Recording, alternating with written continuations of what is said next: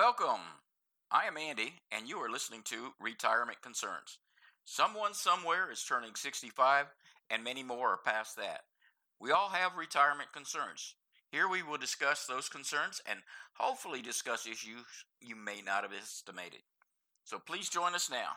Except if you have respectable inclusion from another source, like Remedy inclusion from a business, previous manager, TRICARE, the branch of Veterans Issues, or another source, you might need to suffer a late enlistment consequence on the off chance that you choose to pursue Part D later. Federal healthcare works out the punishment as 1% of the public typical Part D expense for each month you postponed, and it can add up rapidly. The month-to-month punishment goes on however long you have Part D inclusion and expands consistently. The public normal premium goes up. Consider Part D a well-being net. One more worry with skirting Part D: you don't have any idea when you could have to take a costly physician-recommended medicine. A few drugs cost great many dollars a month. That is on the grounds that you can pursue a Section D arrangement just at specific times.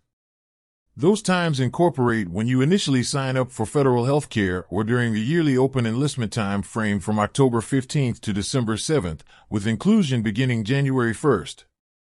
In the event that you don't have Part D set up and you foster an ailment that requires costly medications, you might need to follow through on the full cost. What's more terrible, you'll in any case be collecting punishments that will be payable when you really do choose to sign up for a Section D arrangement.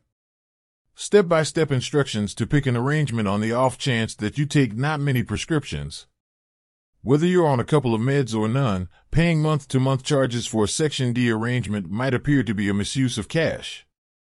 All things being equal, think about a split the difference. Pick a Section D arrangement with the most reduced charges in your space. That could mean paying about $7 every month, as indicated by a Kaiser Family Establishment investigation of 2022 plans. Like that, you get some insurance at the least expense and keep away from a punishment regardless of whether you have remedies.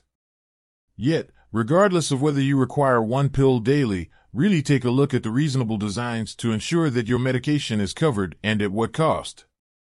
An arrangement with the most reduced charges may not be the most economical generally in the event that it has significant expense sharing for your medication.